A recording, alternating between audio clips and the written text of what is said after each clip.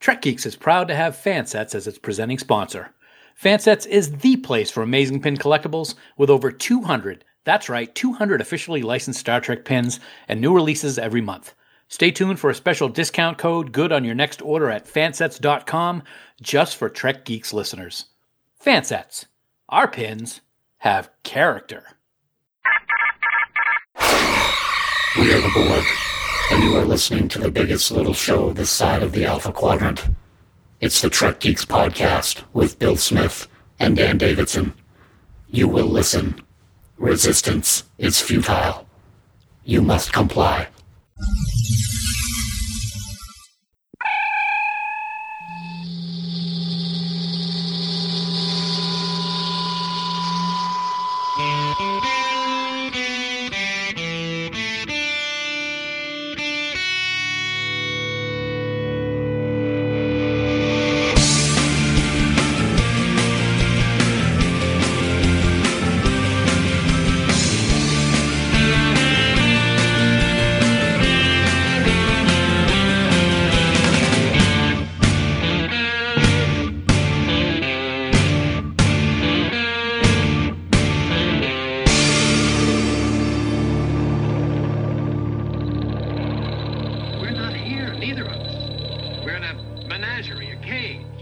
From the secret Pod Fleet Command tasting room at an unnamed French winery.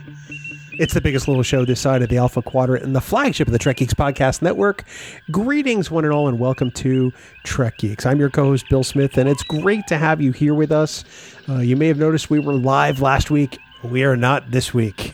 It was such a great time doing the live show last week, and we hope everybody who had a chance to attend or listen enjoyed the version of Say Something Nice that we did. And of course, by we, I do mean my co-host and I. You know, for those of you who've seen season 1 of Star Trek Picard, you're aware of this event. For those of you who've not, spoiler alert, I'll give you 3 seconds before I start talking about it. But 3, 2, 1. There's a scene where all these dormant Borg are sucked out into space. And in my dreams, Dan Davidson is one of those Borg being sucked down into the cold vacuum of nothingness, much like what exists in his brain. He's the largely automatonic-like Dan Davidson. Dan, resistance is futile, baby. Baby? Whoa. That's like the nighttime version of the Borg, I think. Thanks for that wonderful introduction. Borg After Dark. And it was a wonderful introduction. Wonderful. That was quite the scene, too, by the way. It was amazing. We're going to talk. I was like, oh my God.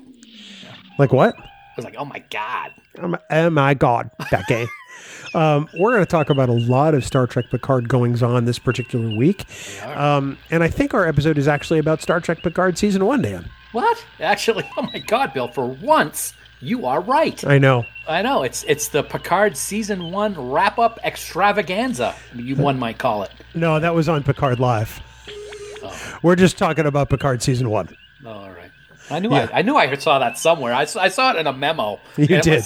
It crossed your desk.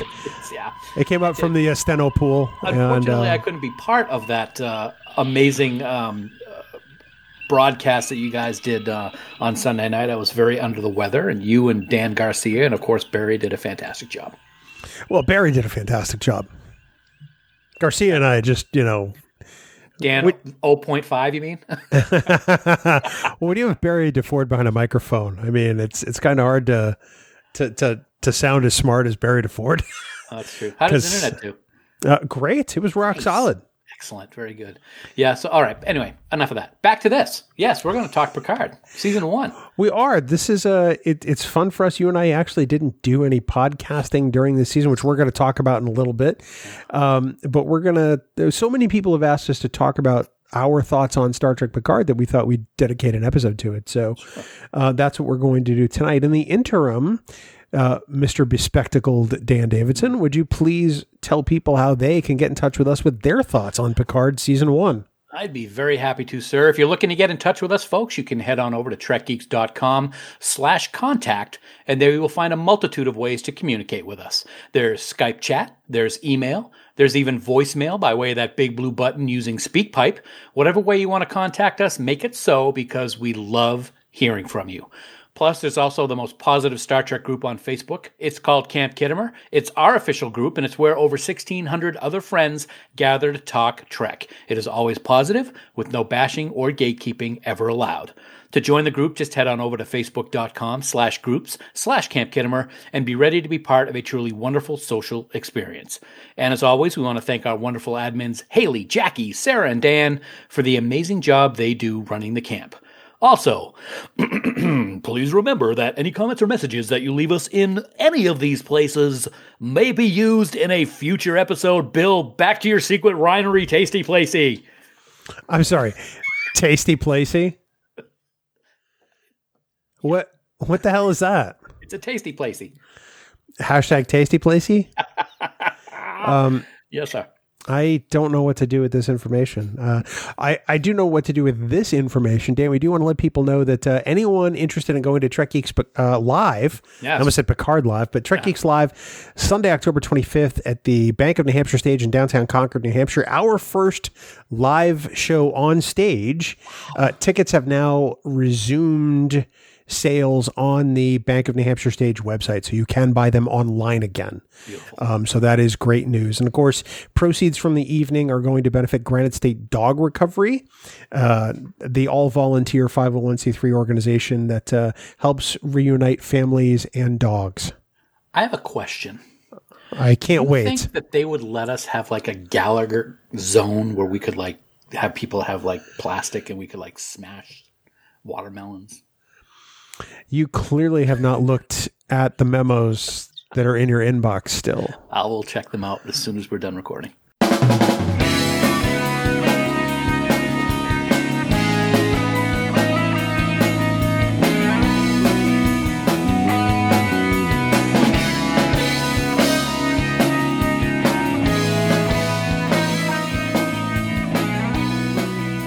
Well, buddy, last week, as you may remember, I mean, you were there after all. Allegedly, we had a blast premiering 2 brand new pins from Fansets, and we actually even gave away a couple of sets of pins to 2 lucky listeners. And well, now everybody on the planet can get their hands on these new instant classics. Right, you are, Bill. And that's right, folks. Today, as this episode drops in your podcast feeds all over Terra Prime, not 1, but 2 gorgeous new pins are available at fansets.com. The first is the Mako emblem, which was from Star Trek Enterprise and is absolutely beautiful. The second is the Voyager 25th anniversary commemorative pin, which we premiered last week. And this one is really something special. The detail on this pin is just amazing. Inscribed within the lettering of Star Trek Voyager is the actual schematic of everyone's favorite Intrepid class starship. Just another example of the dedication and love that everyone at Fansets has for the products that they make. Also, don't forget that the crew is hard at work on the Voyager Collector's Set, which is scheduled for release at STLV this year. We gave you a sneak peek last week on the live stream, and then you can head on over to all of Fanset's social media pages if you want to see that artwork right now. It's gorgeous. It will retail for the incredible price of $179. It's a bargain, and in my opinion, it may be the best designed collector's set they have created so far, man. I don't disagree at all. When I first got to look at the artwork, I thought it was perfection. It was exactly what I hoped it would be. And it is really incredible to look at. I'm not going to lie. So we get to look forward to that this coming summer, but let's talk today. If you want to receive an amazing 15% off your entire order at fansets.com, fill up your cart, and at checkout, enter the Trek Geeks exclusive discount code ENGAGE. That's ENGAGE in all capital letters. This bonus code will be available to use until Wednesday, April 22nd, 2020 at midnight Eastern Daylight Time. Fansets. Our pins have character. And we thank our friends at Fansets for being the presenting sponsor of Trek Geeks.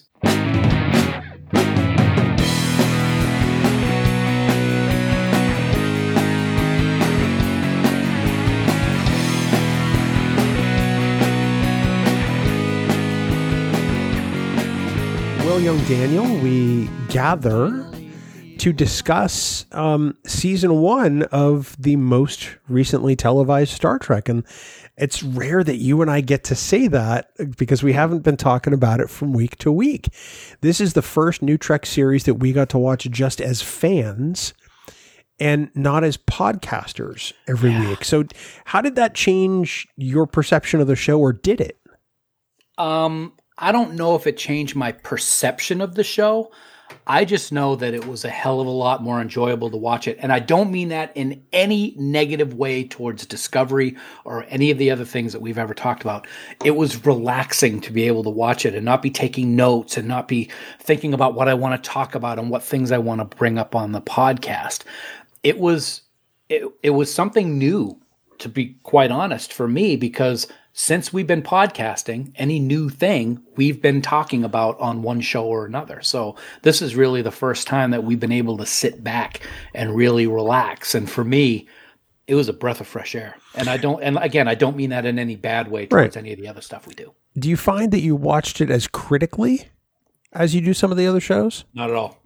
I was very non-critical about it, I think. And it may be because I loved it so much, or maybe it was because I wasn't looking at it under a microscope because we were doing stuff for the podcast. I found it very refreshing to be able to look at it with that innocent eye or non-podcast eye. I don't know what way to describe it, but I think not having the responsibility to bring our thoughts and our positive and negative aspects of what we think about a particular episode was really quite a lift off my shoulders, I guess you could say. Sure. Yeah. I have to agree with you on some level. I think it changed my perception of the show in the sense where I was at a point where I could just enjoy Star Trek again and not necessarily work to dissect it starting with the immediate viewing. You know, I could wait till my second or third or sometimes fourth rewatch to determine how I felt about it, or, you know, to dissect the scenes as they were occurring. I could just watch it as a fan and be a fan, and that was really kind of liberating. I still think I watched it as critically, just not from the very first watch. Like, I wasn't taking notes. Like I would have to for Discovery, because, you know, we do Discovering Trek, and it's pretty much within the 24 to 48 hours, or within 48 hours of Discovery dropping. So it was a joy, but yet it was kind of weird. Yeah, it really was. Because like you said, I mean, I remember when we were the first few episodes, I really stand out in my mind with Discovery. I would be sitting there like scribbling like the whole time. I had to like the book right up front, and I'm like looking over the book as I'm writing stuff. I remember vividly doing that in the living room in Yarmouth. And then I remember taking notes when I was watching it in Nashua, when I was down here and Sue was still up in Yarmouth and she was watching it, and we were watching it at the same time and texting each other as I'm taking notes. Yeah, it's much less stressful. I will say that, because you're right. You get to sit back and you get to enjoy it and really soak it in. Whereas before, you had to soak it in at a different level, and it might not have, at least for me, it might not have always meant the same. I can respect that greatly. It was nice that we had that ability with season 1.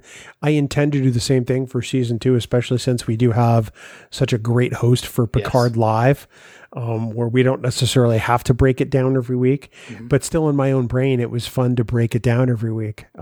There was a part of me that missed talking about it, simply because all you and I do is talk about Star Trek. That's pretty much it, yeah. So I did miss it a little bit, but it didn't take away from my enjoyment as a fan. I can definitely agree with that, because there were some things that I would think about and be like, I'd love to bring this up. That's something that really irked me, or something that I really loved and did not have that opportunity. I could have, if I just went on the show, being a producer of it, or you know, part of the, you know, ownership of the network, I could have just jumped in on Barry and said, hey, I want to talk about this, but I wouldn't do that to him. No, never. No, never. So let's time travel back to the announcement of Star Trek Picard at Star Trek Las Vegas, before it was called Star Trek Picard. And we're sitting there in the room. We'd gotten a heads up that we should be in the theater for a big surprise announcement. We were there, and then Alex Kurtzman comes out, talks for about 15 seconds, and then says, well, I got a friend who's going to talk about this. And Patrick Stewart comes out, and you and I were just leveled.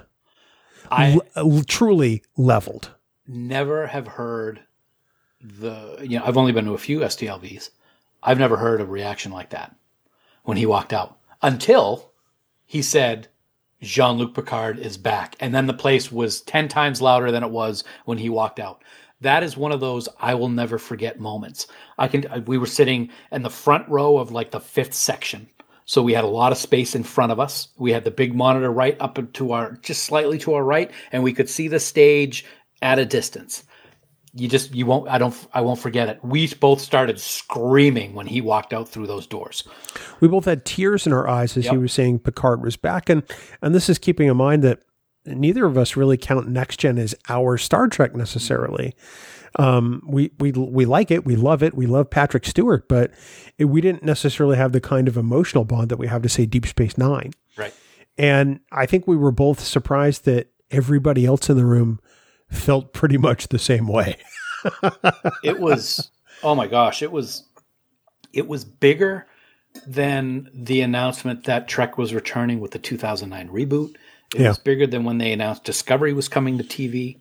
Having someone like Sir Patrick Stewart at the place where it should be announced, and I'm not trying to dig San Diego Comic-Con, but I'm sorry, an announcement like that has to be made at the Star Trek convention, which is STLV. So to make it happen there by him really meant something not only to fans, but it also showed that they were serious about it.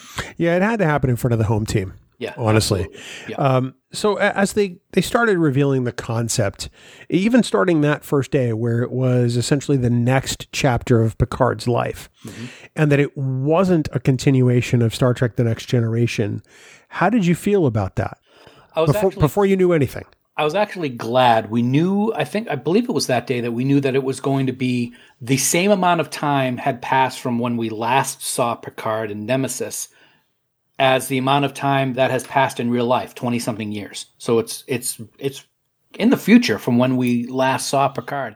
And I was glad they were going to do it that way. I didn't want them to do some kind of weird thing. I mean, Patrick's getting up there in age, and I thought it would be really hard to do something where it wasn't where he's really the age that he's at now. I believe they also said at that moment that it was going to be a darker show, if I remember correctly. I could be melding some dates together, but I was very excited. At that point, when we saw him do the announcement talking about it and how excited he was and that they really had to talk him into it, but when he saw the writing, he knew it was something he had to do. I was all in. I don't care what the storyline was going to be, because we're getting this guy who was a legend, not only in Star Trek, but in theater and in movies and stuff, saying that he's on board with this project. It's not like that they were going to, cheap ass it and do something stupid. It was going to be full steam ahead. Well, and I think that was evident from the writing team that they assembled right off the get-go. You have Kirsten Beyer in there. You have Pulitzer Prize winner Michael Chabon. Yeah. You have Akiva Goldsman, even though I'm not a big fan of Akiva Goldsman's writing, who has an Oscar for A Beautiful Mind, which doesn't actually have a whole lot of dialogue, but that's just me. Clearly they assembled a team that understood Star Trek. Yes. And I think that probably was the most impressive thing. And certainly the pedigree of those writers was enough to make Patrick Stewart sit up and listen. And I got to say, we're going to get into details, but oh my God, the writing. I got every Chabon episode was just so unbelievable. And he wrote 8 out of 10 of them, or co-wrote 8 out of 10 of them. Fantastic. Oh my God. You just can't say enough about the power that they brought in to do this. It was on a level that I've never seen before. It really was. And I think it showed in what this first season was. I have to agree with you. I mean, I shake my head at the people who say that there was weak writing this season or that it didn't seem like Star Trek, because it absolutely did in tone and quality and in every aspect. I think that weak writing is a lazy criticism to start with, but even just tonally, that was Jean-Luc Picard. It doesn't get more Star Trek than that. I think at this point, any of the people that are going to be out there spouting from the rooftops that it's not Star Trek, that it's bad writing, are at the point now that they're just going to do that just because they can. They want to be vocal. They want to be a-holes about it. And it's completely not true. If you sit and watch it with an open mind, and believe me, there are parts that I didn't like that happened. I'm not afraid to say there's parts that I didn't like. The problem is these idiots are afraid to say things that they did like. There's a huge difference between those two things. And that's why I have such a problem with these doomcocks and these other whack jobs that are out there just spouting rumors and all the negativity about it, that they don't have any proof about the things that they say are happening. They just do it to be negative. So I've kind of just pushed those off to the side. I don't even, acknowledge them anymore, even though I'm talking about them right now. It's just to prove the point. Right. That you can dislike something and still appreciate it. You don't have to be a jerk face about it. Jerk face. Well, and look at Star Trek The Next Generation. It was pretty much reviled when it came out. Yep. People thought it was horrible, including you and me. Yep. And, season 1, let's be honest, folks, not great. There are some really good episodes in season 1, but overall season 1 is incredibly uneven and just not great television. Encounter at Farpoint is so uncomfortable to watch. It is. There's echoing sound stages, like in the when they're in the engine room. It's that you don't hear the hum of the engine. It's just it's uncomfortable to watch. And yeah, we both went into it with kind of negative connotations about it because, as everybody said, it's not Kirk, it's not Spock. Yep, doesn't have Kirk and Spock. It doesn't have me. And ultimately, we were wrong. Mm-hmm. By the time, well before 1994, when it went off the air, we were both all in on Star Trek The Next Generation, and rightfully so, because it became a damn great show. I think Star Trek Picard starts off as a damn great show, and we're going to talk about some of those reasons tonight. And let's start off with characters.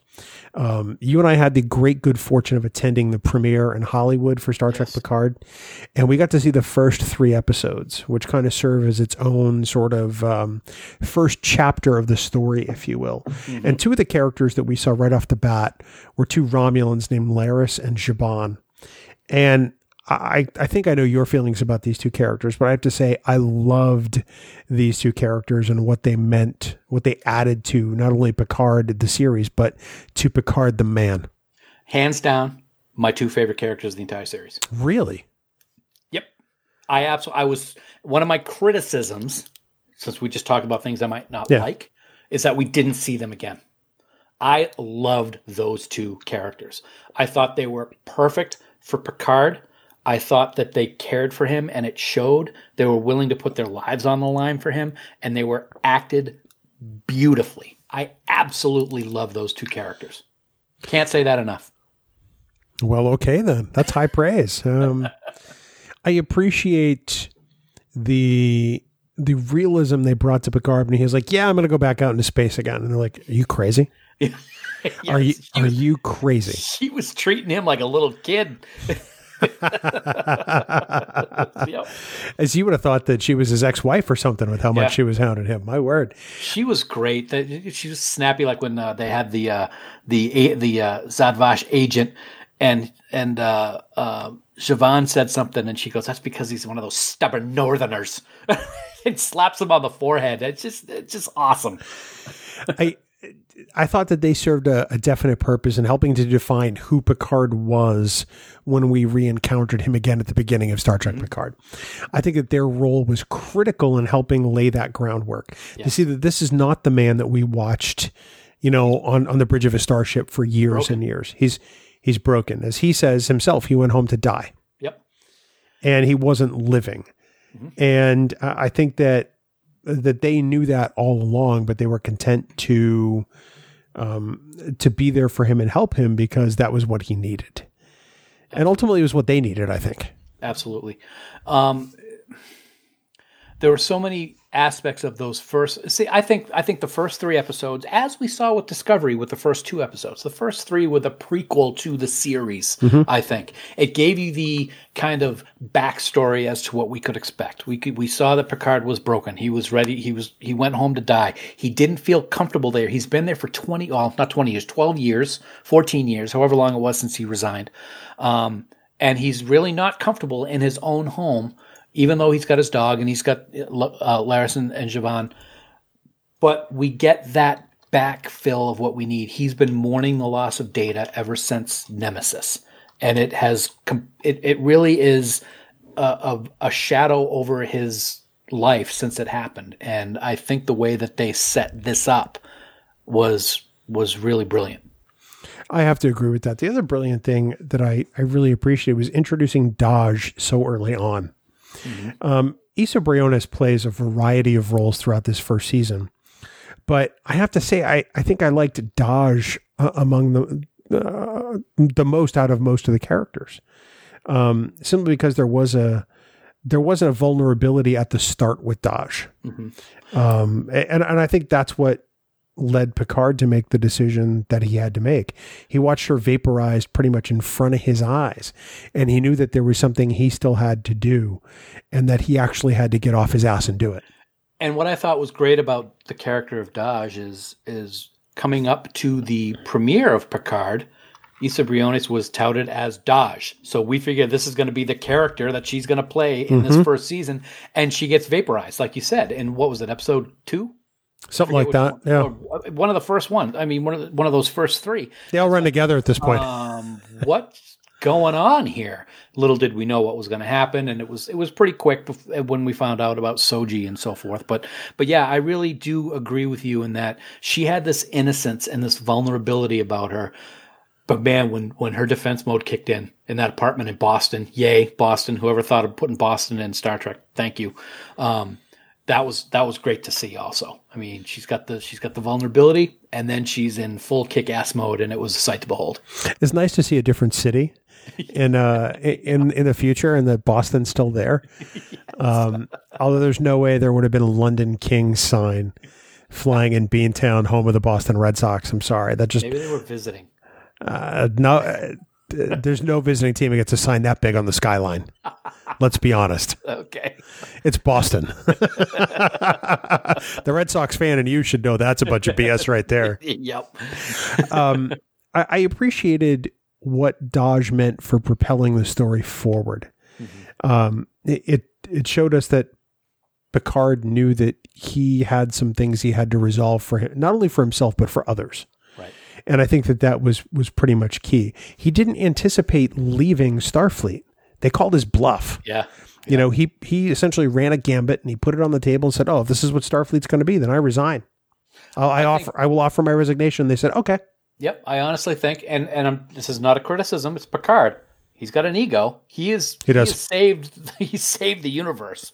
So he's probably going to be like, "I'm Jean-Luc Picard. They're not going to do this to me," and they did it to him. And they did. Yep. Yeah, absolutely. Rightfully so. Well, Picard has an interesting meeting with Admiral Clancy, who's the CNC of Starfleet, essentially the top dog.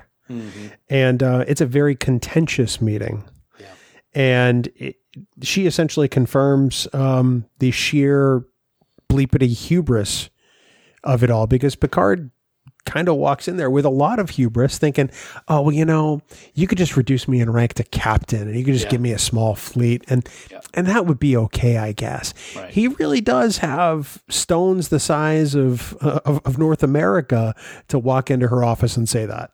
But at the same time, to play devil's advocate, he deserves to be able to do that after what he has done for Starfleet in his career, taking away the whole resignation thing and call my bluff, which they did. I gotta say, Clancy at first, you know me, you and I, when we're not recording for this podcast, we are trucker mouths. I mean, we swear all the time. There were times in this series where I thought that the dropping of the F-bomb was a little forced. I'm not talking about the first time with Clancy, but I am talking about the next time when she does it with him, when she's a hologram in his hologram. Clancy, I don't know how to feel about Clancy. I kind of liked that she also had the stones the size of North America to stand up to this guy. It's gotta be like, you know, you going up to a world famous person and trying to, you know, talk down to them. It's not an easy thing to do. This is Jean-Luc Picard. We don't know what this Clancy person's been like in her career, but she had no problem standing up against him and saying, "No, go home, old man." Well, consider it just, you know, the day before or a couple of days before, he was on a news broadcast saying that Starfleet wasn't Starfleet anymore. So it was no longer Starfleet. I mean, he had the gall to go in there and ask for something after that. Yeah. And I think she was right to cut him down, quite frankly, because you were right. I'm Jean-Luc Picard. It's kind of like Roger Moore in the Cannonball Run. Wow. I'm Roger Moore. Who? Deep cut. Nice. Roger Moore. And that's essentially what Jean-Luc Picard was doing. Yep. I'm Jean-Luc Picard. Yep. I'm sorry. Spell that for me. P-I-C-A. Ard. I appreciated the fact that it wasn't an easy thing for Picard and that he didn't get the result he wanted. Mm-hmm. The result he thought Jean-Luc Picard would achieve. Right. It didn't happen. And I think that was important in informing us as to who Picard was. He is used to getting what he wants. He is, but he's also always used to doing the right thing. And he's failed numerous individuals in the course of the history before this series, one of whom is Raffi Musiker. Probably his greatest failure in essentially leaving somebody behind. Not realistically, because I mean, she was on Earth, but she fell into a spiral and never once did he check on her. The way that they showed this relationship and how it ended was really one of the low points of my respect for Jean-Luc Picard ever since Next Generation started. This guy has been with Raffi, and especially if you're reading the novel, about how their relationship has formed. And he resigns. She gets called to the CNC's officer and says, oh, great, you resign and my ass gets fired. And that's the last time he talks to her until he needs her help 14 years later. Yep. That's complete BS, and that's not what a friend is. And I could not believe that he did that to her. It's very un-Picard-like. Yeah. And that's what tells me that, you know, he himself was in a spiral and maybe couldn't help her, but still, he could have at least checked in on her because he had that responsibility. Yep. Just as a human, not even as, you know, a commanding officer, because she was under his command at the time. Yep. You know, aboard the, the Verity. Verity. Yep. That's the name of the ship in the book and also in the prequel comic. But just as a human being, knowing that it was leaving her in a bad spot, all he had to do was give her a call and say, Raffi, are you okay? And, you know, he may have been he may have been spiraling. She certainly spiraled after the fact. She lost her family. Hard. She became an addict. She became an alcoholic. She lived out in the middle of nowhere. And she was on rough times. And we'll get into those rough times later when we talk about different things about the series. But yeah, that was a surprise to me, how he was with her in not being with her. That was a shocker. It's like people have asked me, well, do you really think that, you know, Picard failed people? I do. I think he failed Raffi.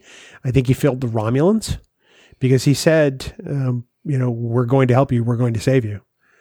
And he meant it. And then nothing ever happened afterwards. Yeah. No follow-up. He feels like he failed them. And that's really what matters. Yeah. He went home with that guilt and that shame and went home to die and was content to live with that for the rest of his days instead of being Jean-Luc Picard. And then he saw how the Romulans felt about him when he showed up at the planet where Elnor was. And the Romulans were like, oh, it's Picard. And they were going to kill him. I think that was eye-opening for him as well. Agreed. Well, then, you know, we essentially get a ragtag crew, if you will, aboard the La Sirena. You know, Raffi enlists the help of Rios.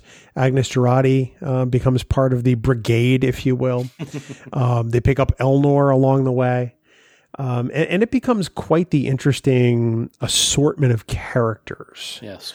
I think Rios is a most fascinating guy simply because, well, he is so layered. There's a lot there. I mean, if you take out all the holograms, you know, which are various, you know, stand-ins for aspects of him.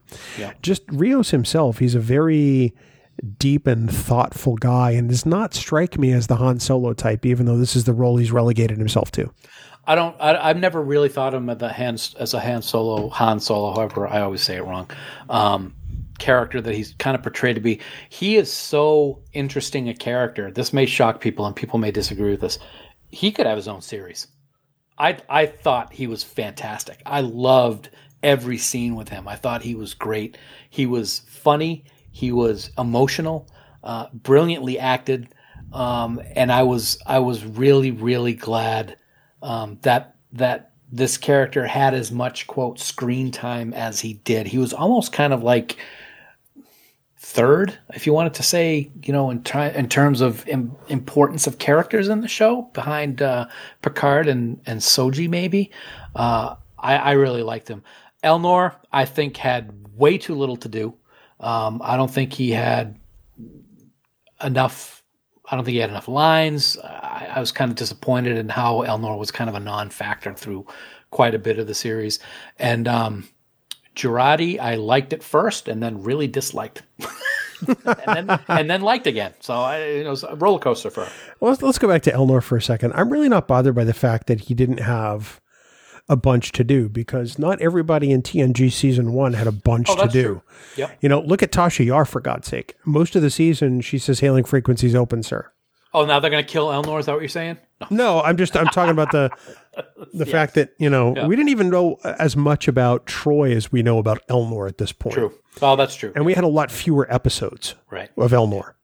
Yeah. Plus, there's going to be more. I hear it's like, well, Elnor had nothing to do from a lot of people. It's like, guys, it's season 1. It's only 10 episodes. No. Next Gen had 26 episodes per season. Take a breath. It's okay. Yeah. Dan, choose to think. Jurati. So that's interesting to me that you had that reaction, that you liked her at first, but then didn't. I'm kind of the opposite way. Interesting. I didn't like her at first. And then she actually turned out to be a character I actually kind of appreciate, especially after the book. Here's what happened with me. I thought she was geeky like us when we were introduced to her. She had that meeting with Commodore O that we didn't see at first. Mm-hmm. And then all of a sudden she showed up, and everybody watching the show, Sue, my sister Donna, my brother-in-law Chris, we all looked at each other and goes, she's been compromised. She's going to do something that's going to be really bad. And then she killed Maddox. And I was like seething. So much so that we kept saying her eyes are too close to each other. Oh, my word. But then she quote unquote redeemed herself. And I grew to like her the last few episodes. But yeah, the whole Maddox thing, that really just was like an, oh my God, you should be put out an airlock moment. See, I didn't really have that response to it. I figured there had to be a reason that wasn't good that she was there. I also figured that Maddox was going to have to die if they found him, because they just weren't going to keep that character on. Not and pay Melinda Snodgrass a royalty every time they use him. But I didn't see a reason for Maddox to stay alive in the story. Yeah. It didn't bother me that. Well, let me interrupt with you. That's fine. I totally agree with that. I thought it was really bad for someone who loved him to kill him based solely on the fact of a meeting that she had with Commodore O, which showed what could happen or what did happen. And she thought that was so horrible that she had to kill Maddox for it. Well, no, but it goes deeper than that. You're talking about the admonition. When the Romulans saw it, I mean, it led most of them to kill themselves. Well, and it wasn't that she thought it was bad. It was the meld that O did with her. It implanted the fact that it meant the end of life. And so she kind of found herself at a crossroads. It's not just that it was bad. It's like it was humanity ending. It was interesting to me that who the whole idea of synths her whole life was something that she wanted to, would not share that with anyone first. Like Picard, who was trying to figure out what was going on. The fact that she kept to herself and then just killed him because she felt it was the right thing to do based on what Commodore O implanted in her. It just sat kind of bad with me. Well, I mean, you don't know that O implanted the suggestion with the mind meld on purpose, because O pretty much straight up told her through that Picard shouldn't be trusted. Yeah. So yes, Agnes is on the hook for murdering Maddox, but she didn't necessarily do it of her own volition. Mm-hmm. She was under duress. It's not like she just made the decision that it was bad and killed him and then decided not to tell Picard. As far as she knew from the head of Starfleet security, Picard was up to no good. Well, she did start foaming at the mouth and put herself into a coma, so I guess it's all right. The one detail about her that I wish they'd brought out more is that she's a medical doctor. And she was a Starfleet officer who'd never been to space. Yeah. Yep. So I think it would have been nice if they brought out that aspect of the character in the season. I think that was a bit of a miss because you would have understood a little more about Agnes Jurati instead of just being the foremost authority on cybernetics on Earth at the time. So cybernetics. So let's talk about Narek and Narissa real quick. Or the space the Romulannisters. Yes, very nice. Because the one thing they didn't really do that I assumed they would was hook up. Yeah. Because that's really all that was missing from this dynamic. Because essentially they were Jamie and Cersei. Yep. Very, very awkward. Yeah. Very awkward. How did you feel about those characters?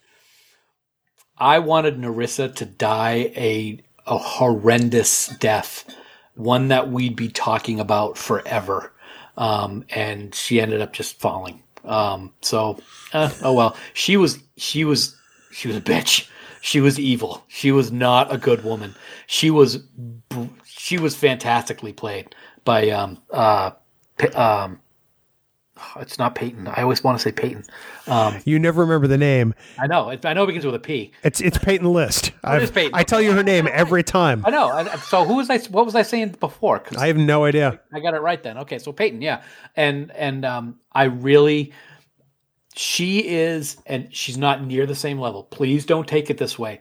She is the Picard Kai Wynn. You love to hate her. She is horrible, and you can't stand her. But she's a brilliant character. I agree with the brilliant character. I don't see her as Kai Wynn because I don't hate her as much as Kai Wynn. Oh no, that's why I say you don't. I'm not even going to put her anywhere near that level. I also don't love to hate her as much as I love to hate Kai Wynn. Oh, okay. I just thought that she was just so. She was a little more scenery chewing than Kai Wynn was. Although I appreciated she didn't have a jaw dropping death. Because then there would have been the people complaining, well, that's not something that happens in Star Trek. Oh, for God's and sake. To some extent, go away. To some extent, they'd be right. It's not, but this is a new Star Trek. Like a guy getting vaporized and a giant alien coming out of his crevice of his chest. And I know. I didn't mind Narek and Narissa necessarily. I thought that we didn't necessarily need both of them. Yeah. I don't think we needed Narissa. Yeah. I think Narek on his own was fine. I don't know why we needed to introduce Narissa as part of the conspiracy on Earth, because she really only had the one scene on Earth. True. With Commodore O. Yeah, and then she got her ears bobbed again. Yeah, so I thought that was a bit of a misstep, but ultimately I appreciate the job that was done by Peyton List. I thought that she played the character extremely well. I liked the conflict at the end with her in 7 of 9. Yeah. I thought that was played really well, and I actually didn't mind her falling to her death because it kind of was reminiscent of the Riemann Viceroy falling to his death at the end of Star Trek Nemesis. When you said that with a slight pause, I was going to say Disney, because all the Disney villains fall to their death. But anyway. You didn't. Oh, see, now the mind's gone. I can start thinking about. Oh, wow, they kind of do, don't they? Movies, the villains fall to their death. Yeah, it's kind of interesting. Huh. But one of the things that maybe why I dislike her is because she killed you. That was rough, man. That was rough. Oh my God, that was really rough. That was just awful. Yeah, and it was unexpected. You're so excited because you had that reunion in the Impossible Box, which is one of my favorite episodes of the season, which we'll talk about later. But then he's there, and then he's not. And it's like, what the F just happened? Oh, I have to believe this is Star Trek. Even though he's dead, there's nothing that says he can't come back because he's on an old Borg ship and anything can happen. I will be very honest. If they were to somehow bring him back, I would be very disappointed. I wouldn't be. I didn't think we were going to get him the first time, for Star Trek Picard. I mean, even Jonathan Del Arco thinks that it was a great way to wrap up the Hughes story the way that they did. He does, but he's also said anything can happen. I think he said that in the interview, actually. Yeah, he's tweeted it, in response to questions. So, so what did you think of the overall synth story of this particular season? It clearly was a theme that lasted from episode 1 to episode 10. Was it resolved to your satisfaction? Do you like the way it played out? Do you like where it went along the way? I will say I thought it was very interesting. I thought it was odd that they really never gave any indication on what, even though we know that the Romulans caused the attack on Mars, we never found out how they were able to cause the synths to malfunction. I thought that was interesting because they're looking to destroy all life. Wouldn't they just destroy the synth instead of trying to cause I don't know. I just thought it was kind of weird. I liked the storyline of the synths. I did think the end with the synth life forms trying to come through the whatever distortion that they sent was a little odd. It was a little matrixy, and I wasn't sure I liked how they wrapped that up. But for the most part, I didn't have too many problems with it. How did you feel about Picard's end and then non-end? I didn't have a problem with that. Okay. I really didn't. I knew it was going to happen. As soon as we saw that golem, I'm like, he's going in there. And that's one of the criticisms that I have of the show is that we knew at the beginning of the season that he had this condition, which was probably Irumodic syndrome, because we saw that in All Good Things. And then the whole season, he seemed fine. No problem. He knows he's got it. He's going to have to worry about it. And then the last episode and a half, it starts affecting him so bad that he dies from it. I thought that was a little convenient in the terms of how the story was progressing and where it was going. That being said, as soon as we saw the golem that Dr. Soong was creating, that I think he was creating for him, I knew that they were going to put Picard in there, and I really didn't have a problem with it. They were able to polish it, not the golem, just polish the story, when he woke up, that he doesn't have superhuman strength, he doesn't have superhuman anything, he's just a regular person in a synthetic body, and he's got the same amount of lifetime left that he would have if he died of natural causes later down the road. I'm cool with it. He's 96 years old, so that's fine. I really didn't have a problem with it. It was kind of like I could see people having a problem with it. I didn't. I can respect that. I wasn't sure I dug it at first. I didn't see the point in killing him at this point. I thought they would have waited for the end of the series and let him just, come to the end of his existence as sort of the final chapter of Picard. And now that I've had some time to think about it, it doesn't really bother me. Yeah. I think it'll be an effective storytelling device. It allows Picard to grow somewhere. Yep. And to have some different experiences. I thought the overall synth story for the season was interesting. I appreciated some of the risks they took with it.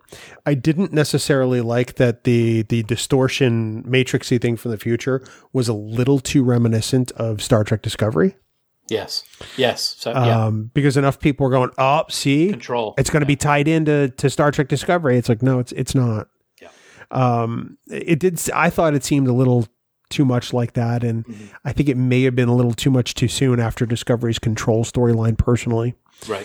But other than that, I appreciated that, we discovered, much like Data theorized one point in Next Gen, that there's this planet of life forms just like him out there. And they have things they want to see and do in the world. Speaking of that, I got to say one thing. We saw Issa Briones play Soji. We saw her play Daj. Yeah. And I don't even know what the name of the gold version. And Sutra. Sutra, yeah. I thought that last version, the gold version of her, was awesome. I was just blown away by that because she got to play kind of a sinister version. She looked fantastic. I loved the gold, the reminiscent of Data. I thought that was a great callback to an earlier version of the synths. And I really thought she had a blast playing that character. It was really cool.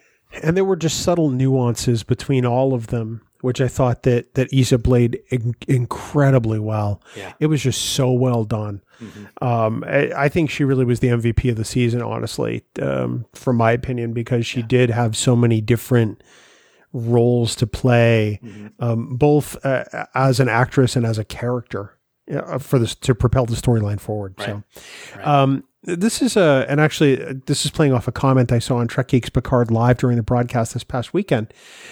Was there enough Picard in season 1 of Star Trek Picard? Because one of the comments or criticisms that I saw is that there wasn't. What did you think? I think you have to take it knowing that Sir Patrick is 70-something years old.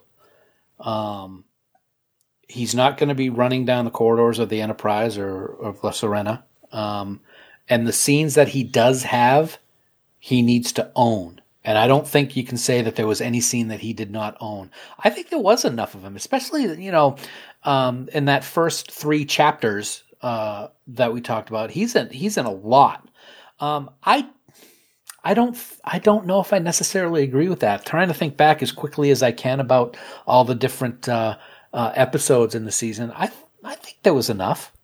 I'm not sure I totally agree with that. I think the whole first series revolves around him and can't occur without him. Mm-hmm. And that to me says there's enough Picard in season 1. He is the central figure in every single episode. It's not like they did a special flashback that he wasn't in. Right. Nothing happens without it being directly tied to something Picard needs to do.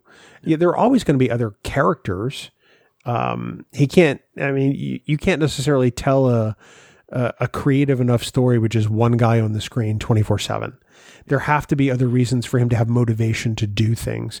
And I thought that the characters they put around him did just that. There had to be that tie to a character like Raffi too, in order to humanize him again and to bring back the Jean-Luc that we knew. Right. And I think that was crucial. I think that is crucial. I think one of the things that was important to this story is the whole story revolves around Picard. The whole story revolves around Data as well. I am a very strong believer that this first season was Picard, but it was Data. Even though Data was only in a couple of episodes, this was the goodbye that Data deserved and didn't get in Nemesis. The cast of TNG did a wonderful job through the series and through majority of the movies, and then Nemesis came along, and whether you like it or whether you dislike it, I don't think it was the send-off that the cast deserved, and I think that Data dying the way he did always left at least me feeling completely deflated about how he died. This was a way to really honor the job that Brent did and the character of Data, because it is bookended. At the beginning of the series, you're seeing Picard dreaming about playing poker with him, and at the end of the series, which, dude, totally blew me away, did not expect it in any way, shape, or form to have that final moment with Data where we get to hear Blue Sky sung by Issa, have him age in front of our eyes and have him completely shut down forever and for all intents and purposes has died. That was the most remarkable way to say goodbye to a character that I can ever remember seeing in television. I agree with that. There were some unexpected moments as far as that was concerned. I don't think anybody saw that ending with Data coming. Anyone who says they did is telling a tall tale. I don't believe it for a second. I don't believe it for a second either. Yeah. Let's talk about some of the other ancillary storylines and character developments just sort of off the top of our head, because we saw a lot this season, and I want to focus primarily both on Seven and Icheb for a minute. Okay. I don't think anyone expected that Icheb was going to come back in some form. Mm-hmm. Some people were upset that it was not Manu into Reme. I personally don't care. Right. Some people thought that scene was a little grotesque, but it was appropriate motivation for Seven, to commit the kind of revenge that she felt she had to commit. I'm sorry to sound like a jerk when I said I'm so sick of hearing stuff like that. I'll go back to what I said a few minutes ago. Season 2 of TNG back in 1990 early, like I said, guys are getting disintegrated. Their entire chest is exploding. There are guts spilling out, and there's a creature crawling out. And as it's crawling out, it's pushing more guts out of the way. There's people being disintegrated. There's gore, and there has been gore in Star Trek forever. Please don't take away from what happens in the episode simply because there's some squishy sounds and some blood. It takes away so much if you do that. I thought it was important based on what you just said it. It's important on the story of Seven and Icheb, and what happened was horrific for him. And it's something that caused Seven to really change and go down a dark path. And I think that we needed to see what caused that change in her. And I have zero problem with it. I agree with you entirely. I thought that it was necessary in that sense. I thought there were a couple of holes in that particular story. Oh, I think so too. But ultimately, I don't think it was the kind of thing that detracted from what went on. People go, well, Seven murdered somebody in cold blood. Yep, she did. Mm-hmm. And she'd do it again. And she did. And she did. And I will say, one of the things, even though we can talk about that scene and there are holes, God, don't you love some of the things that the writers did throughout this entire season, like throwing little callbacks, like where's your cortical stimuli, your cortical node? Cortical node. It's got to be in there somewhere. No, he gave it up. Remember, for Seven. He gave it up for Seven. I love how they did that. How the Queen's escape thing was from an episode from season 1 of Voyager, by a species that they assimilated, the Borg assimilated. I think that stuff like that was great, but I thought what they did with Icheb was necessary for us to see, regardless of how gory it was.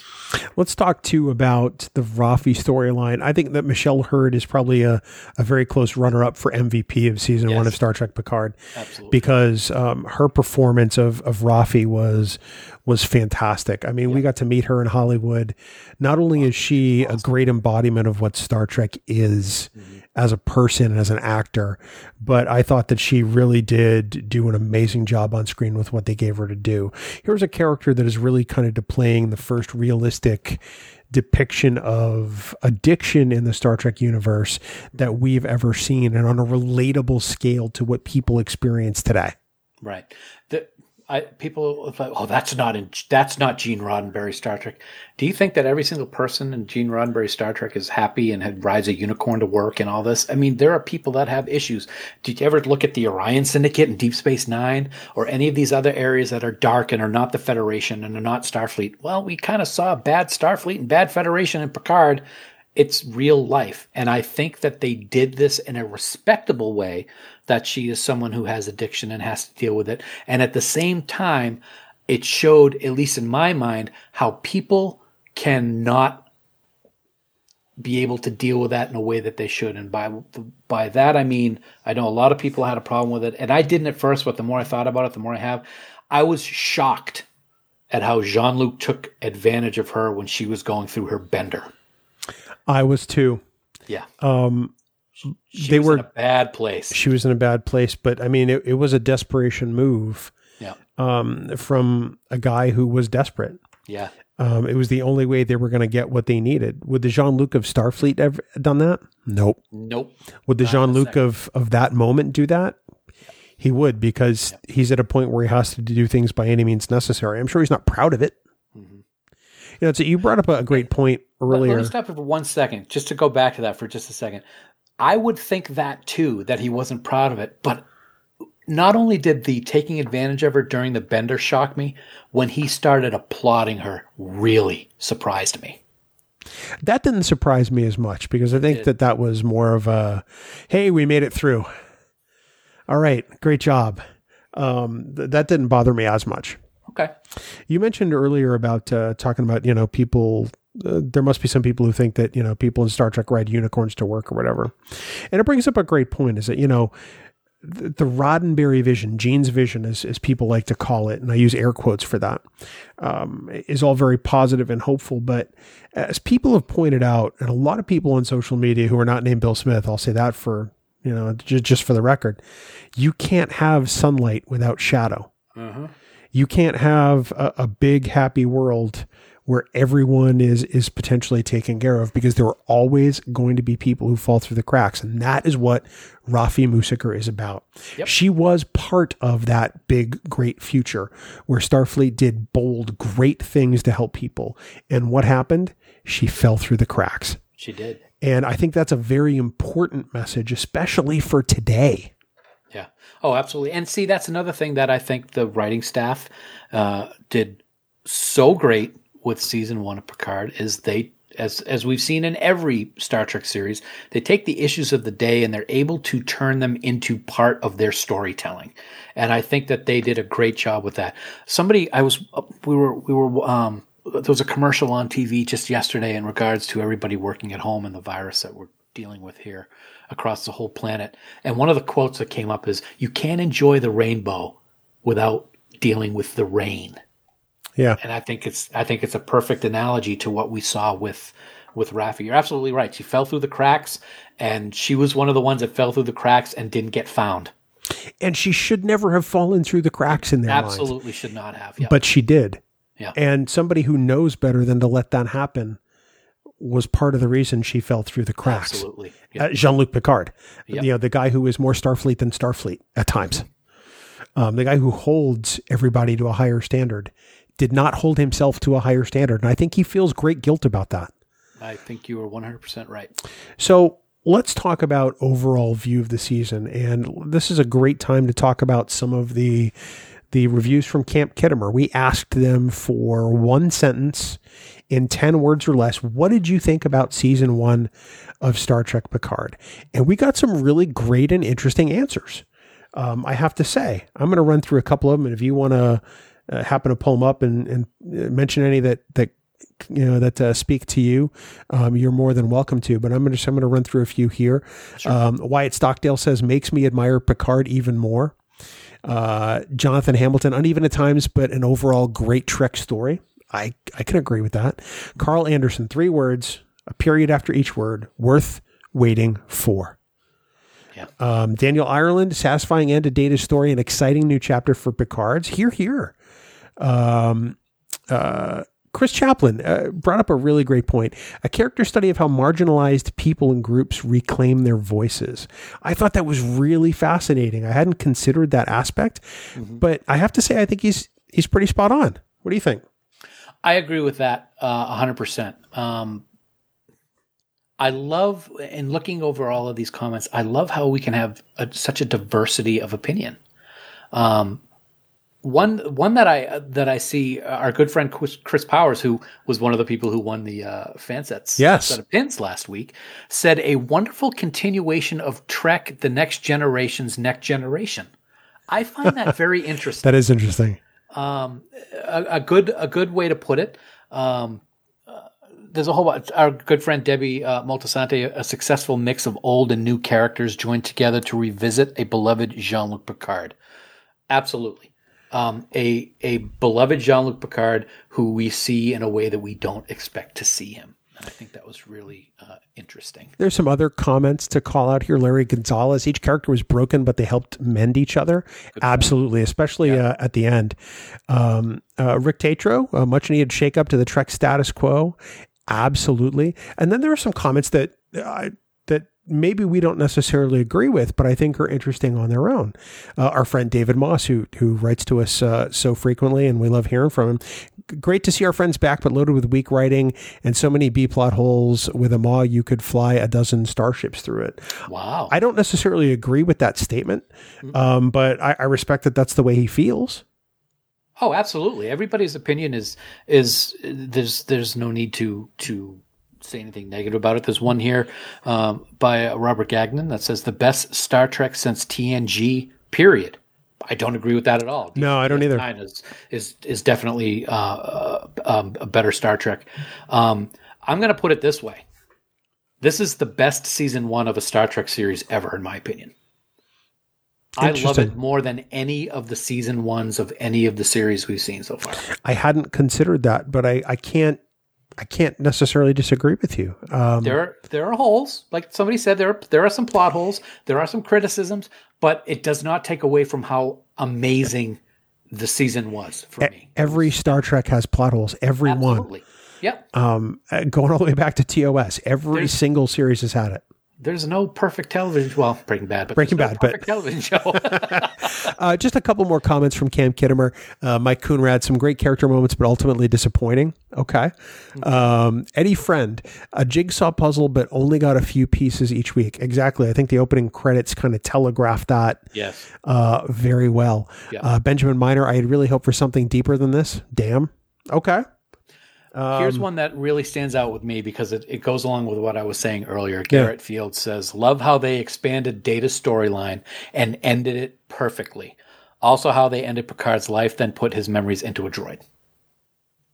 Yes. The Data aspect of this series, I think, is what may make it over the top the best season 1 of any series so far. What they did with that piece of the story was just so great. 2 more Camp Kittimer comments, and then we'll move on from that. Dave McNulty, unrecognizable to me as my Trek. Novels continued it better. I think the novels continued it differently, but I don't think it's unrecognizable as Trek at all. We didn't see Starfleet really in this season because this show isn't about Starfleet. It's about Jean-Luc Picard, and I think that's really the big difference. And then our dear friend Haley Stoddart, a brilliant, beautiful blend of Trek and current events. And that's pretty much what Star Trek is and always has been. So thanks to everyone at Camp Kittimer for taking the time to leave us their thoughts on Star Trek Picard. We love hearing from everybody, and it's interesting to see the variety in the comments, I think.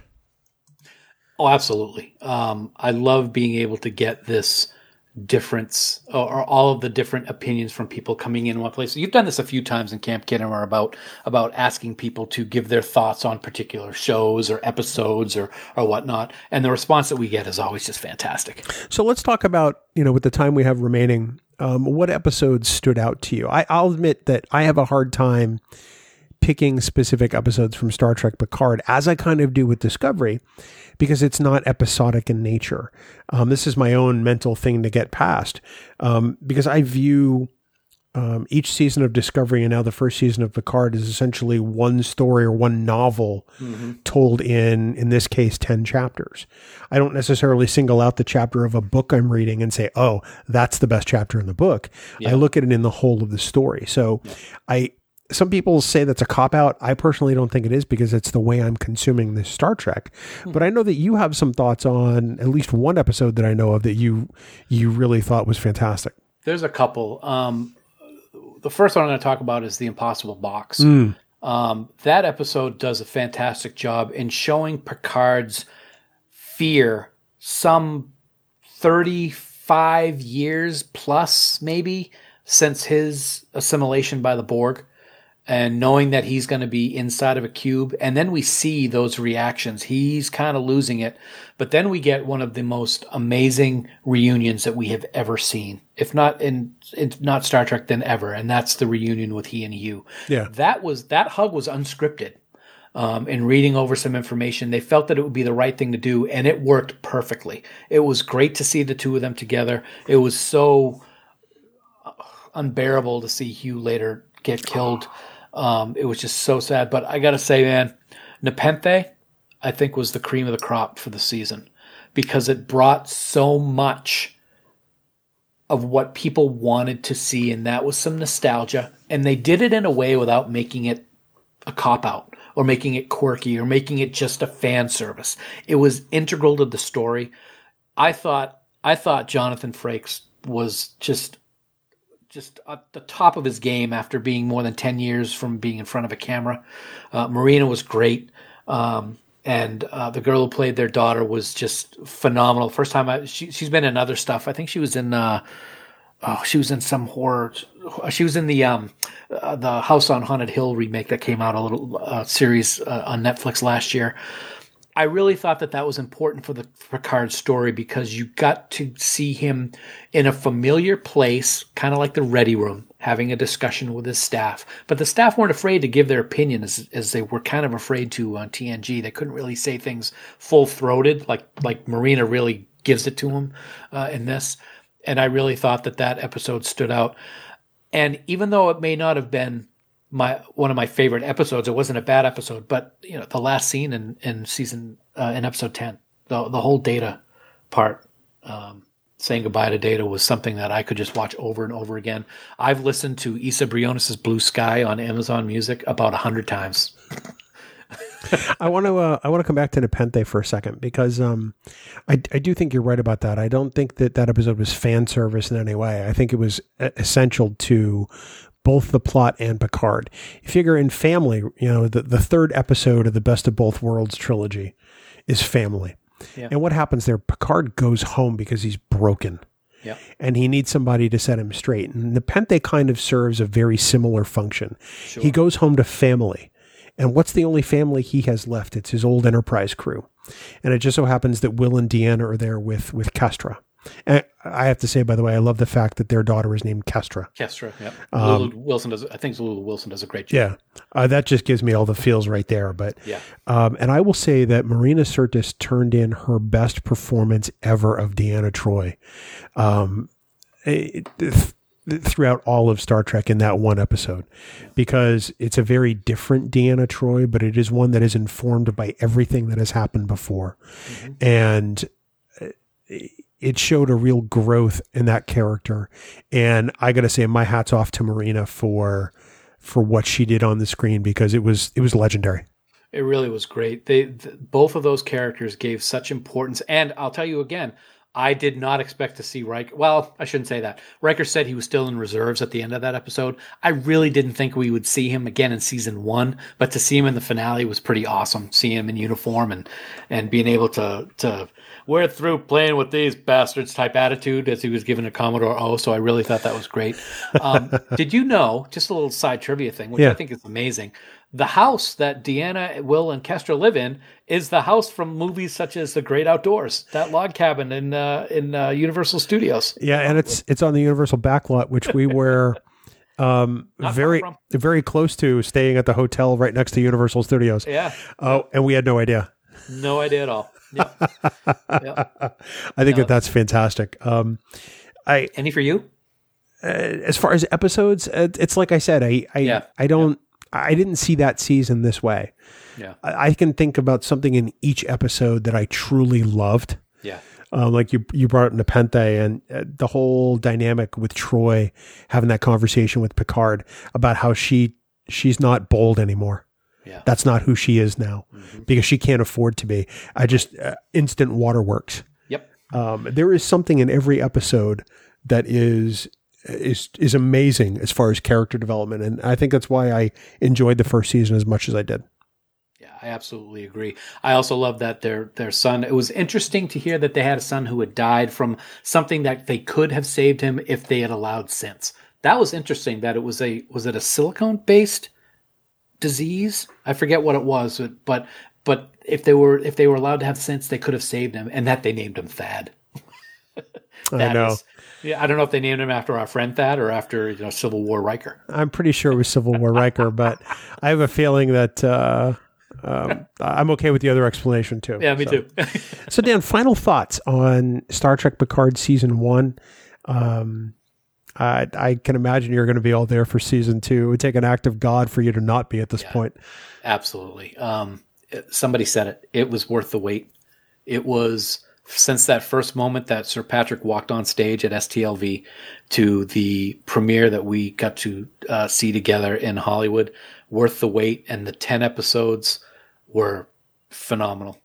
Anybody who has a problem with this not being Star Trek doesn't know what Star Trek is. Period. There is no discussion there. That's it. Yeah. You're just not liking it because you want to be a jerk. Because this is Star Trek in every essence of what Star Trek is supposed to be about. And people say that there wasn't hope in this Star Trek, and I've called BS on that from day one, because Picard himself was the hope. Picard himself was the optimism.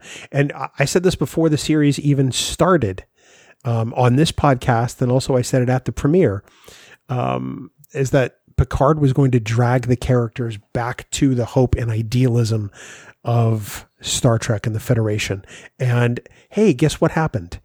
That's exactly what happened. Yep. That by the end of season 1, we would see that tonal shift, because that's what the events called for. Right. I hate saying I'm right, but on this one, I'm kind of happy that I'm right, because it tells us that there are still ideals worth fighting for. And in the case of Jean-Luc Picard, there are ideals worth dying for. Now, with what I just said, I want to make it clear. We've read some comments from people in Camp Kittimer that don't agree that it was a great show and don't agree that it's great Star Trek. I'm not talking about these people, because these people can have a respectable opinion about it, and they don't have a problem saying why. I'm talking about just the people with the bullhorns who want to be jackasses on Twitter and on Facebook. Those are the people I mean. So folks on Camp Kittimer who may have said they didn't care for it, I don't mean you. Trust me. I didn't care for Voyager for 20 years. Yeah. Yeah. And now I do. We're not talking about simple disagreement like that. People can like or not like whatever they want to. It's the YouTubers and the loudmouths that have their microphone and their small audiences and think that they're authorities on everything that you're talking about. Yeah. So, well, Dan, I'd like to talk about some other people with microphones.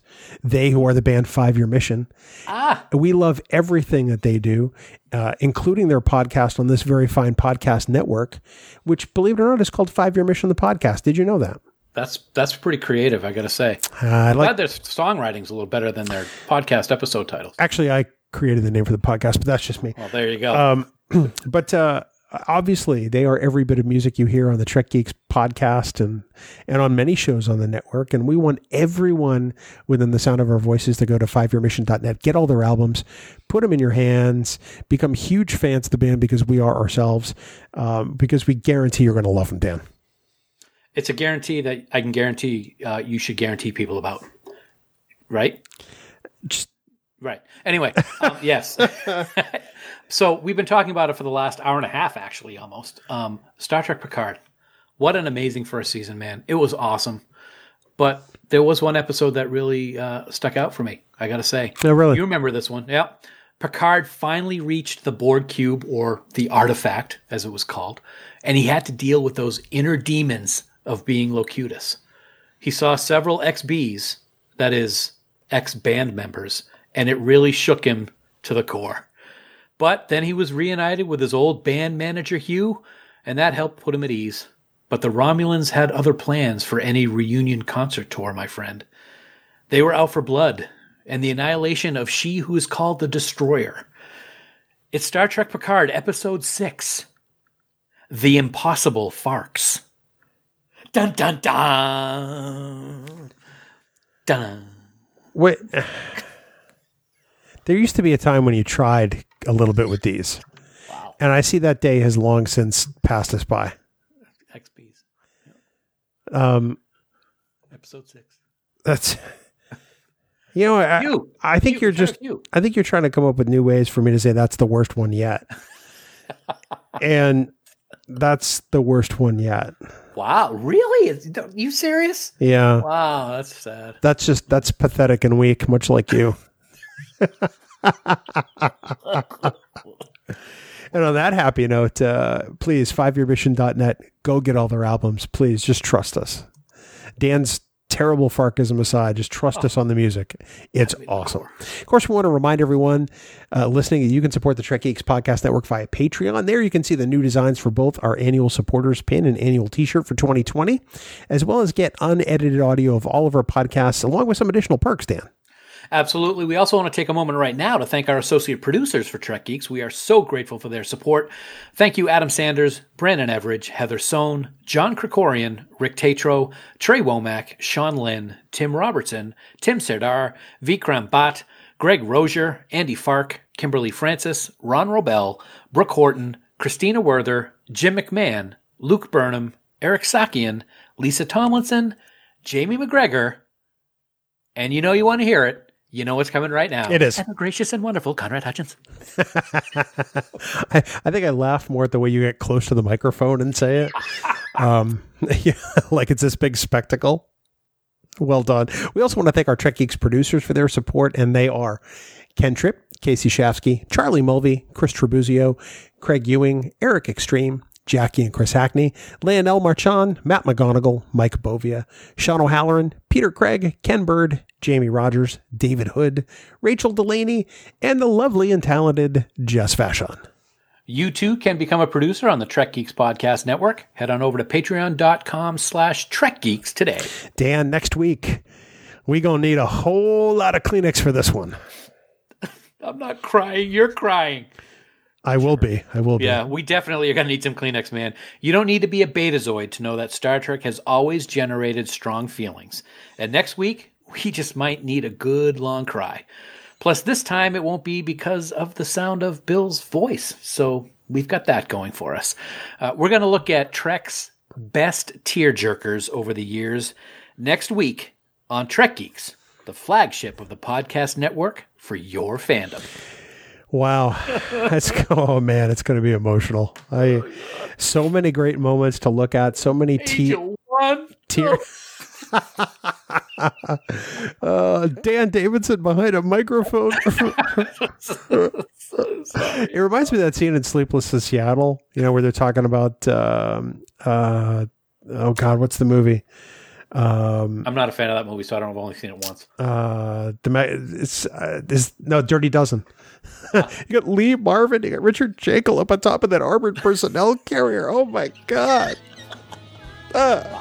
It's going to be a lot like that. We're going to be two blubbering messes by the time we're through with the episode next week. Blubbering is not dangerous.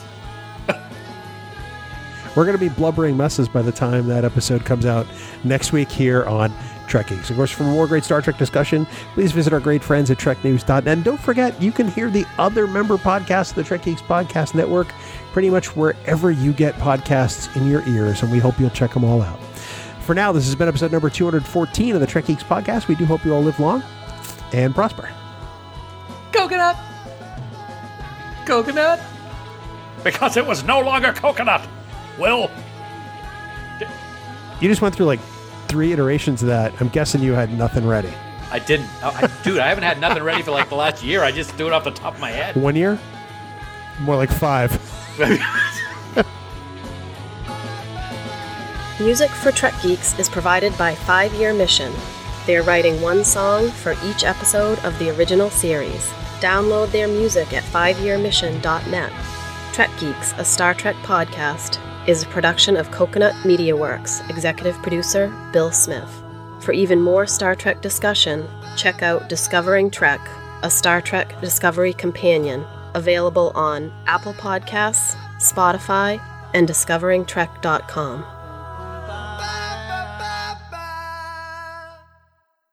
Bing bong! Bing bong! We actually could do Bing Bong this week. I know. Because last week we were live. You screwed me up bad. I didn't know what to do. There was a big sign on the screen that says, outtake coming up, don't go anywhere. I know. And you knew it was going to happen. I know. But it was the first time in 213 episodes that we haven't done Bing Bongs that long, but you know what I mean? It was a live broadcast, dude. You had to prepare yourself for anything. You can still say it. I mean, I'm just happy that nobody could tell you weren't wearing pants that broadcast. That's all right. I might not be wearing them now. Hey, well, I know you. You're probably not. I'd just be happy if you put something on, a towel, bathrobe, anything, because it's a little distracting. Well, I would think so.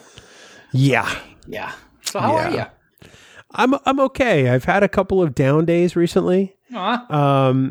Just where the rain didn't help. I got to tell you, the sunny days are my friend. Because I can get out there, I can do stuff. I take Abby on a nice long walk. Abby doesn't like to go out in the rain, and she will go out, do her business, and come straight back in. That's a lot more than Callie will do. Callie will go to the door, look at it, and be like, nope. But really, super heavy rainy days like the one we had on Monday, I think it was. Monday. The only time I know what day it is when I'm taking Abby's medicine out of her pill organizer. There you go. Otherwise, I would not know what day it is. Or when we record. Is it Tuesday? It is Tuesday. Okay. But no, the other day I had a down day, and I just really could not muster the wherewithal to care about anything. I'm doing better today. Good. But it happens like that. It'll be like a one-day thing. Yeah. So you guys did awesome on Picard the other night. Thank you. Sorry that I was not there. Huge thanks to Dan Garcia for filling in for me. But Sunday was one of the worst nights I've had in years. Yeah, it was awful. So I'm better now, feeling great, and looking forward to a good week. Yeah. Well, as that sage and wise observer of our times, Kelly Clarkson, once observed, what doesn't kill you makes you stronger. Oh, that's true. Remember that commercial she was in with Chris Berman with that song? No. It was a car commercial, I think. Yeah. Oh, Ford commercial. Vaguely. They used a couple of her songs in those commercials. Because didn't they use My Life Would Suck Without You or something like that as well? I don't know. I would say that my life would suck without you. I just don't want to make that strong a statement. Wow, that's like, hey, look what I got. This is the first time I've used this glass since you gave it to me. I know, the Gorn Tiki glass. Yes. Nobody else can see it, by the way. Yeah, we got them, and I was very excited. And then we put them away to use after we got all moved in, but we put them up on the top shelf and never used them. So tonight when I made, Matt McGonigal, when I made Dole Whip, I put it in this glass thinking of Matt. And what does the Dole Whip have in it? It has Dole and Whip. And what else? No, it's got ice cream. No. You're missing. I'm getting to it. Okay. Ice cream, pineapple juice, and a whole bunch of coconut vodka. You said it wrong. Coconut. Yeah, that's the one. I'm trying to set you up with the brand, dude. Sorry, I know. I'm sorry. There you go. It's funny because Shashank sent me a message a couple of weeks ago. It says, why is it Coconut Media Works? I'm like, dude, you've been on the network for a year. You're just getting around to this? Well, it's just shock. No, I know. And he's probably listening to this. And I know he is. That's why. And we joked about it, but he was talking in jest and I was responding in kind. There you go. So he's a jester, isn't he? Although the really funny part is I truly detest the taste of coconut. Oh, I know you do. Who is it that came up with the name Coconut Media Works? That would be you. That'd be me. Yep. Yeah. You took what you disliked the most, but one of the fun parts of the show, and you incorporated it into our partnership for all time. Dude, I did that in creating a podcast with you. I took something I detested the most. There you go. And I embraced the suck. There you go. Oh, we could do a whole podcast on that. An Embrace the Suck episode on you. Embracing the suck, Dan Davidson. That would be the roast of Dan Davidson for charity. Yes. That's what that would be. We would raise $5 whole. I was going to say we would raise tens of dollars. And it would probably be me donating it. My wife would feel bad for me. She'd give me like $1. No, she wouldn't. I want my $2. She'd probably want the she time slot. No, actually, she probably wouldn't. To roast you. She'd just sit there in the back and smile and nod at all the things that people are saying. All the true things. Yeah. Wow. There's a lot of. Okay. You haven't seen as much of The Office as I have, right. But there's a great episode later on in a later season called Crime Aid. I think it's called Crime Aid, where the office gets robbed and Michael decides to have a roast of him. Actually, no, it's not the Crime Aid episode. It's a different one. But anyway, Michael decides to have a roast of himself to make everybody else feel better. And he does not respond to it well because people keep coming up with stuff that is funny, but just a little too close to home. Nice. But he's got a thin skin anyway. Yeah. Kind of like a certain podcast right now. You know what show I've been binging lately? Binging on CBS All Access. CBS All Access. It's on. SEAL Team. You were telling me about this, yeah. I'm really impressed by SEAL Team because it doesn't look cheesy. Yeah. Like the A-Team looked cheesy in the 80s because it was 5 guys and a giant machine gun and there were never any bullet holes and nobody ever got shot. Never watched that show once. The A-Team? Never watched a single minute of that episode of that series ever. Really? Yep. No interest at all. I mean, it's classic, but I'd like to say you didn't miss much. Yeah. So you didn't miss much. Okay.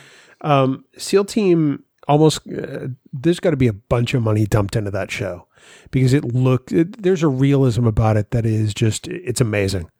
Even the location work is fantastic. And I'm sure there's a lot of CGI to enhance those locations, but it's a great series. CBS has come out with some good shows recently, I would say.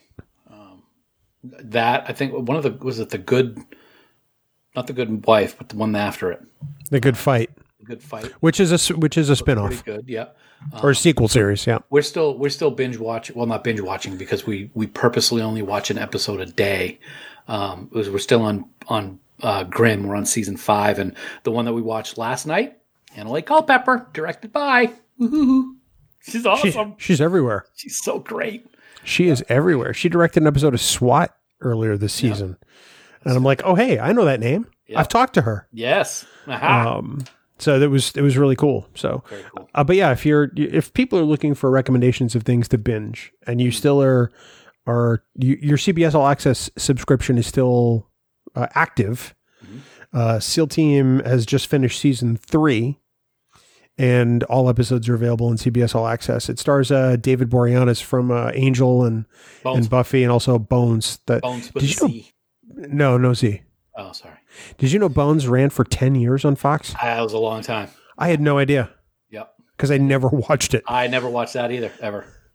But it's actually a really great series. You know what I want to watch again from season 1 all the way through 24?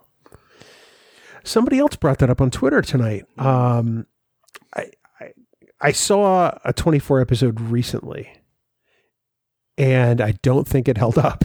Oh, really? At least the earlier seasons. I haven't watched it in a long time. I own them all on DVD. I just haven't watched it. Same. I don't own the last season, like the 12 episode season. Yep. The Live Another Day or whatever it was. Yes. And I don't own the reboot season.